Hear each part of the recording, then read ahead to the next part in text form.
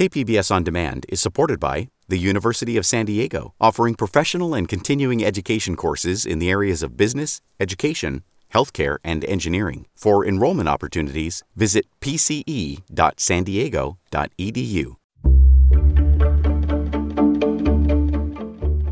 Good morning, I'm Annika Colbert. It's Monday, April 5th.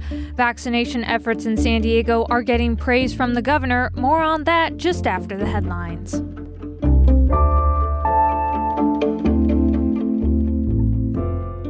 Governor Gavin Newsom says when California has administered 4 million COVID-19 vaccinations in low-income communities, which could happen as early as next week, he expects the state to lower the threshold for counties to move into the state's orange COVID-19 tier.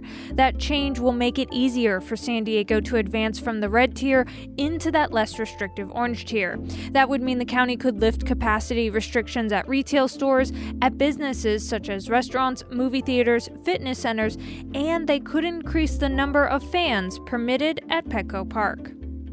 Sewage contamination from the Tijuana River caused the Silver Strand and Coronado shorelines to close down over the weekend, according to San Diego County environmental health officials. Officials extended previous water closure notices at the Tijuana Slough and Imperial Beach areas as sewage flows from the Tijuana River continue to move north. Demolition started on the 400-foot-tall smokestack at the Encina Power Station. The smokestack has been part of Carlsbad's identity since the 1970s. The plant was decommissioned in 2018 and, in an agreement with the city, has to be completely torn down within 3 years. The smokestack is expected to be demolished by July.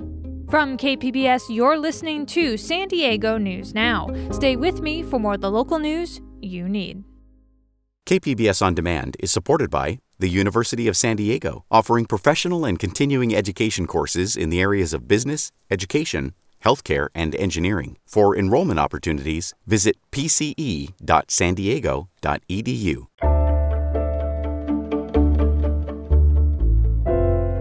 Governor Gavin Newsom toured a pop-up vaccination site in City Heights on Friday. KPBS reporter Max Rivlin-Nadler tells us he was there to showcase the county's efforts in speeding up vaccine distribution. Newsom toured the one-day vaccination site flanked by San Diego's political leaders. He was promoting the efforts the state has made in trying to reach its most vulnerable and provide easy access to vaccines, and especially the progress that San Diego has made on this front. This county, this city, is leading the way in the state of California. The vaccination site came after days of efforts by community organizations to sign people up for an appointment. Newsom said by leading with community organizations as trusted messengers and targeting communities most impacted by COVID-19, San Diego is on the path to a broader reopening. This state is the only state in the country that has committed 40% of all of its first doses to be set aside under an equity framework, which will allow cities and counties like San Diego to move more quickly through these tiers, ultimately getting to a green tier, which we'll be talking a lot more about next week. City Heights is home to thousands of undocumented older people, many of whom were impacted by the COVID-19 pandemic. Last year, Newsom removed a budget allocation for expanding Medi-Cal to that community. Even though he said the state is poised for a full economic recovery, he did not commit to including that expansion in May, when the legislature revisits the budget. We're in a completely different place because of our budget surplus and the support coming from the federal government, but I'm also mindful a lot of that is one time. And so we have to be mindful as we prioritize and set aside those investments, how we do that. City Heights Council member Sean Elo Rivera toured the vaccination site with the governor and volunteered there on Friday. He said that the lack of a permanent vaccination site in City Heights shouldn't stand in the way of access to the vaccine. What it really comes down to is saying these people are a priority. They're having a hard time accessing the vaccine. And asking the question then, what do we need to do in order to cut through the barriers that they're facing?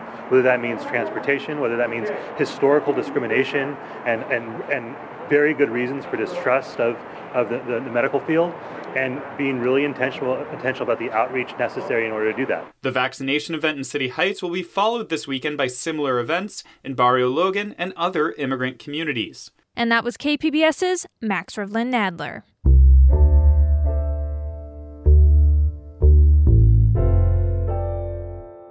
Over the last year, San Diego home prices have risen to some of the highest in the nation.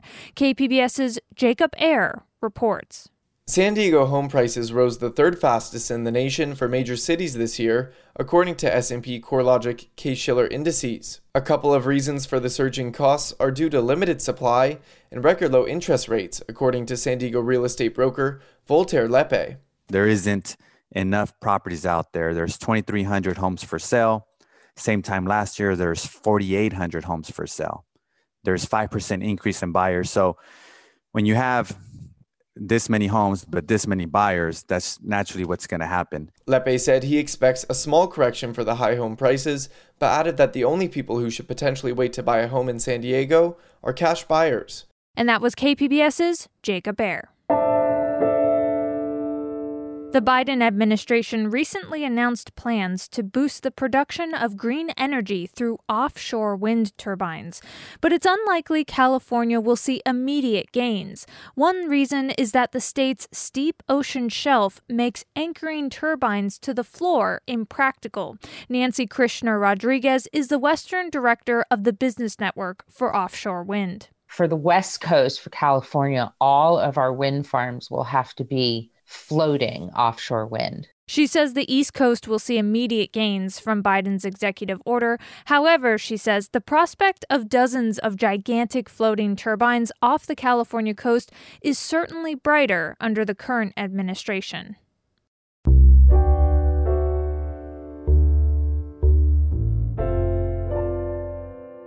Later this month, as more Californians get vaccinated, the state will begin allowing crowds at events like conferences and live performances. The relaxed restrictions apply to both indoor and outdoor events.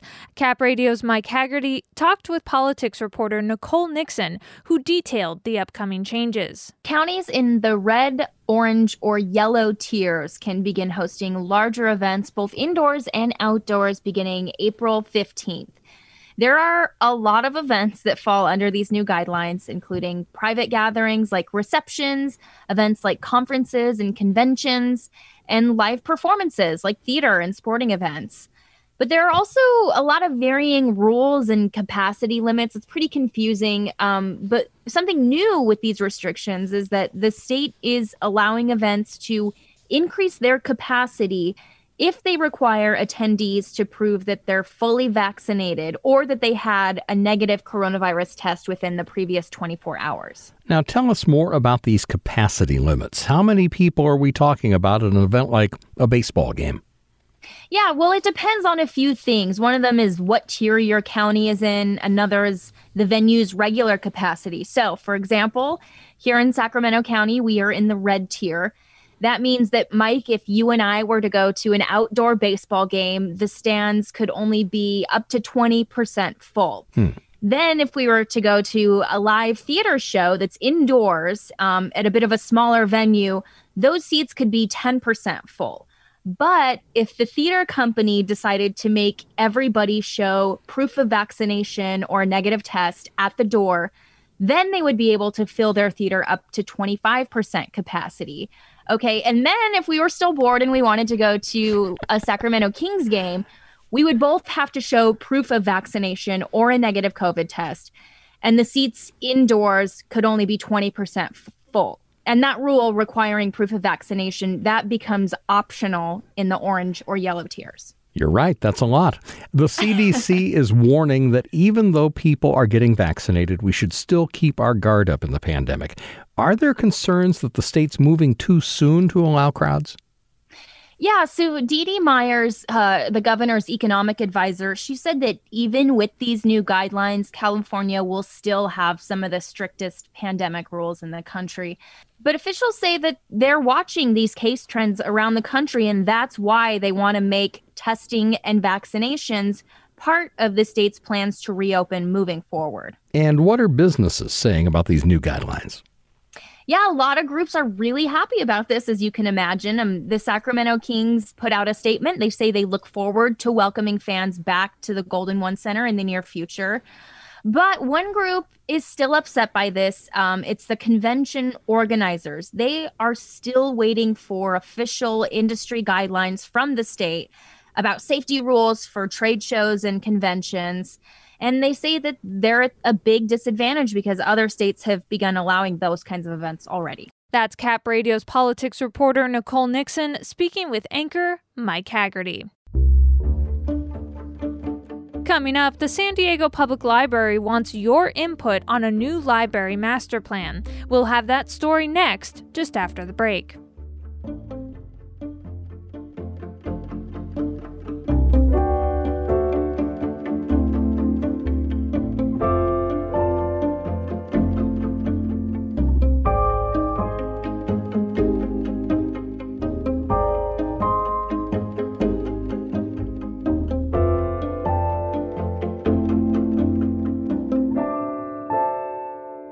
KPBS On Demand is supported by Arizona Raft Adventures, a third-generation family-owned outfitter providing experiential multi-day Colorado River rafting adventures through the Grand Canyon. Hiking, exploration, education, and fun. Only a 7-hour drive from San Diego. Learn more at azraft.com.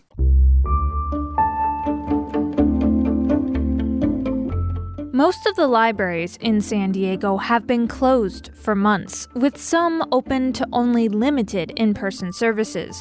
During that time, virtual library services have been expanded, with virtual book chats and online books becoming more available.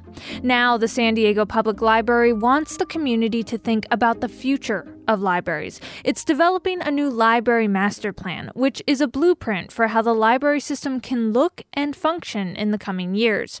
A community survey is open to all San Diegans up until April 17th. Patrick Stewart is the CEO of the San Diego Public Library Foundation, and he spoke with KPBS Midday Edition host Maureen Cavanaugh. What is the status of city libraries now? Are in-person services expanding? So right now, it's pretty much exactly as you described. There are a handful of libraries that are open for very limited in-person services. There's no browsing in the stacks. It's really just being able to pick up holds, being able to drop books off. And in branches like Central, you can come in and there's a couple of computers that are available to be used for a very limited amount of time.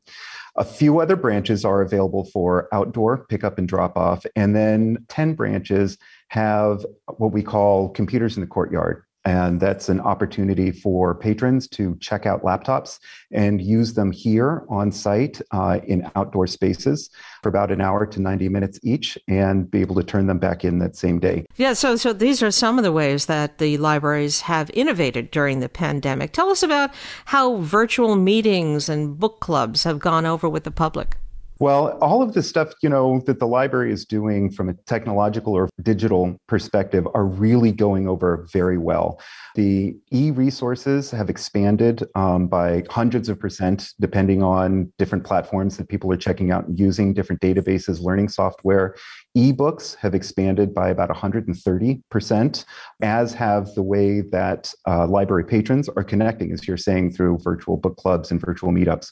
We expect that this kind of service will still be expected after we open in full. There's a significant amount of our patrons in the population that really finds this new connection to the virtual or digital side of the library to be very beneficial for them and the way that they work and the way that they would interact with library and library services. Do you have a timeline in terms of when the libraries are expected to start fully reopening for in-person services? No, we don't. Right now, we're still really relying on the tier system.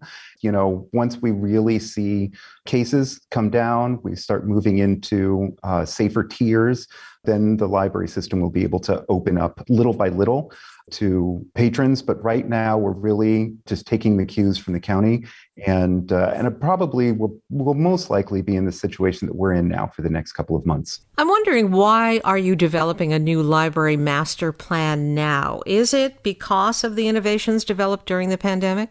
Well, the innovations developed during the pandemic have really given us an opportunity to highlight what the digital and virtual side of the library looks like, along with being able to understand how technology is being used or not being used in library branches. We have an existing plan that was drafted in the late 90s using 1990 census data and then adopted in the early 2000s. And this plan that exists now, it doesn't take into account population growth in many neighborhoods. It left out a lot of branches, and it doesn't reflect how libraries are used today, specifically with regards to technology.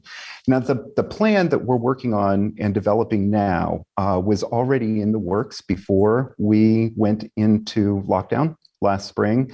We had developed with the group G4, it's Group 4, it's an architecture firm in San Francisco that focuses largely on libraries. We had already developed a phase 0 assessment of the library system that was presented to the Library Board of Commissioners in December of 2019. And so we decided, even after COVID hit, that we were going to continue with the development of the master plan. And particularly, like I said, because of our ability to see how technology was being used by library patrons and being able to address specifically some inequities with technology and branch usage in a lot of neighborhoods. So this has been the perfect time to do this as far as we're concerned. Can you elaborate a little bit about those inequities? Currently, branch capacity is at about 0.3 square feet per capita system-wide. And again, with the projected city growth, we know that we're going to be well below that level in the next decade. And there's also, some significant inequity in how that 0.3 square feet per capita is currently being distributed. We have a lot of older, smaller branches in communities that have experienced some significant population growth. I would point to Oak Park as being one, Ocean Beach as being another one. Very small neighborhood branches that are trying to serve as best they can as many patrons and community members in their neighborhoods. And then really important, while the library has some significant technological advances, it faces some serious challenges around how the equality of technology accesses exists throughout the system. So this is a perfect time to really take a look at not only what's really working in the library system, but be able to project future growth and future use in technology for the library system going forward. So what kind of information are you looking for from the public? So we've got like you said, our community engagement phase is kicked off, and that starts with the community survey. And right now, the community survey asks the community to think about what really works for your library experience. The survey is thorough. It includes questions about library use, where particular barriers may exist. We look for community insight that's not just around the library, but there are questions in there about why is your community special to you? And also addresses technology and addresses inequities in the system and the kinds of things that you would like to see out of your library and the kind of way that you intersect or interact with your library. One of the things that we've noticed too is there's about 12% of the respondents don't even live in the city of San Diego's boundaries. So we know that libraries are being used by residents who live outside of the city in San Diego. And so we want to hear from them too. Do you use a library? Do you use the City of San Diego Public Library branch? And we want to hear from you. And we also want to hear from people who don't use the library, don't use the branches. Why or why not? So we're really seeking a broad bit of insight from the community. And people can go to supportmylibrary.org to fill out that survey, and they have until April 17th to do that. And that was KPBS Midday Edition host Maureen Cavanaugh speaking with Patrick Stewart, CEO of the San Diego Public Library Foundation. And that's it for the podcast today. Be sure to catch KPBS Midday Edition at noon on KPBS Radio, or check out the Midday Edition podcast. You can also watch KPBS Evening Edition at 5 o'clock on KPBS Television. And as always, you can find more San Diego news online at kpbs.org. I'm Annika Colbert. Thanks for listening, and have a great day.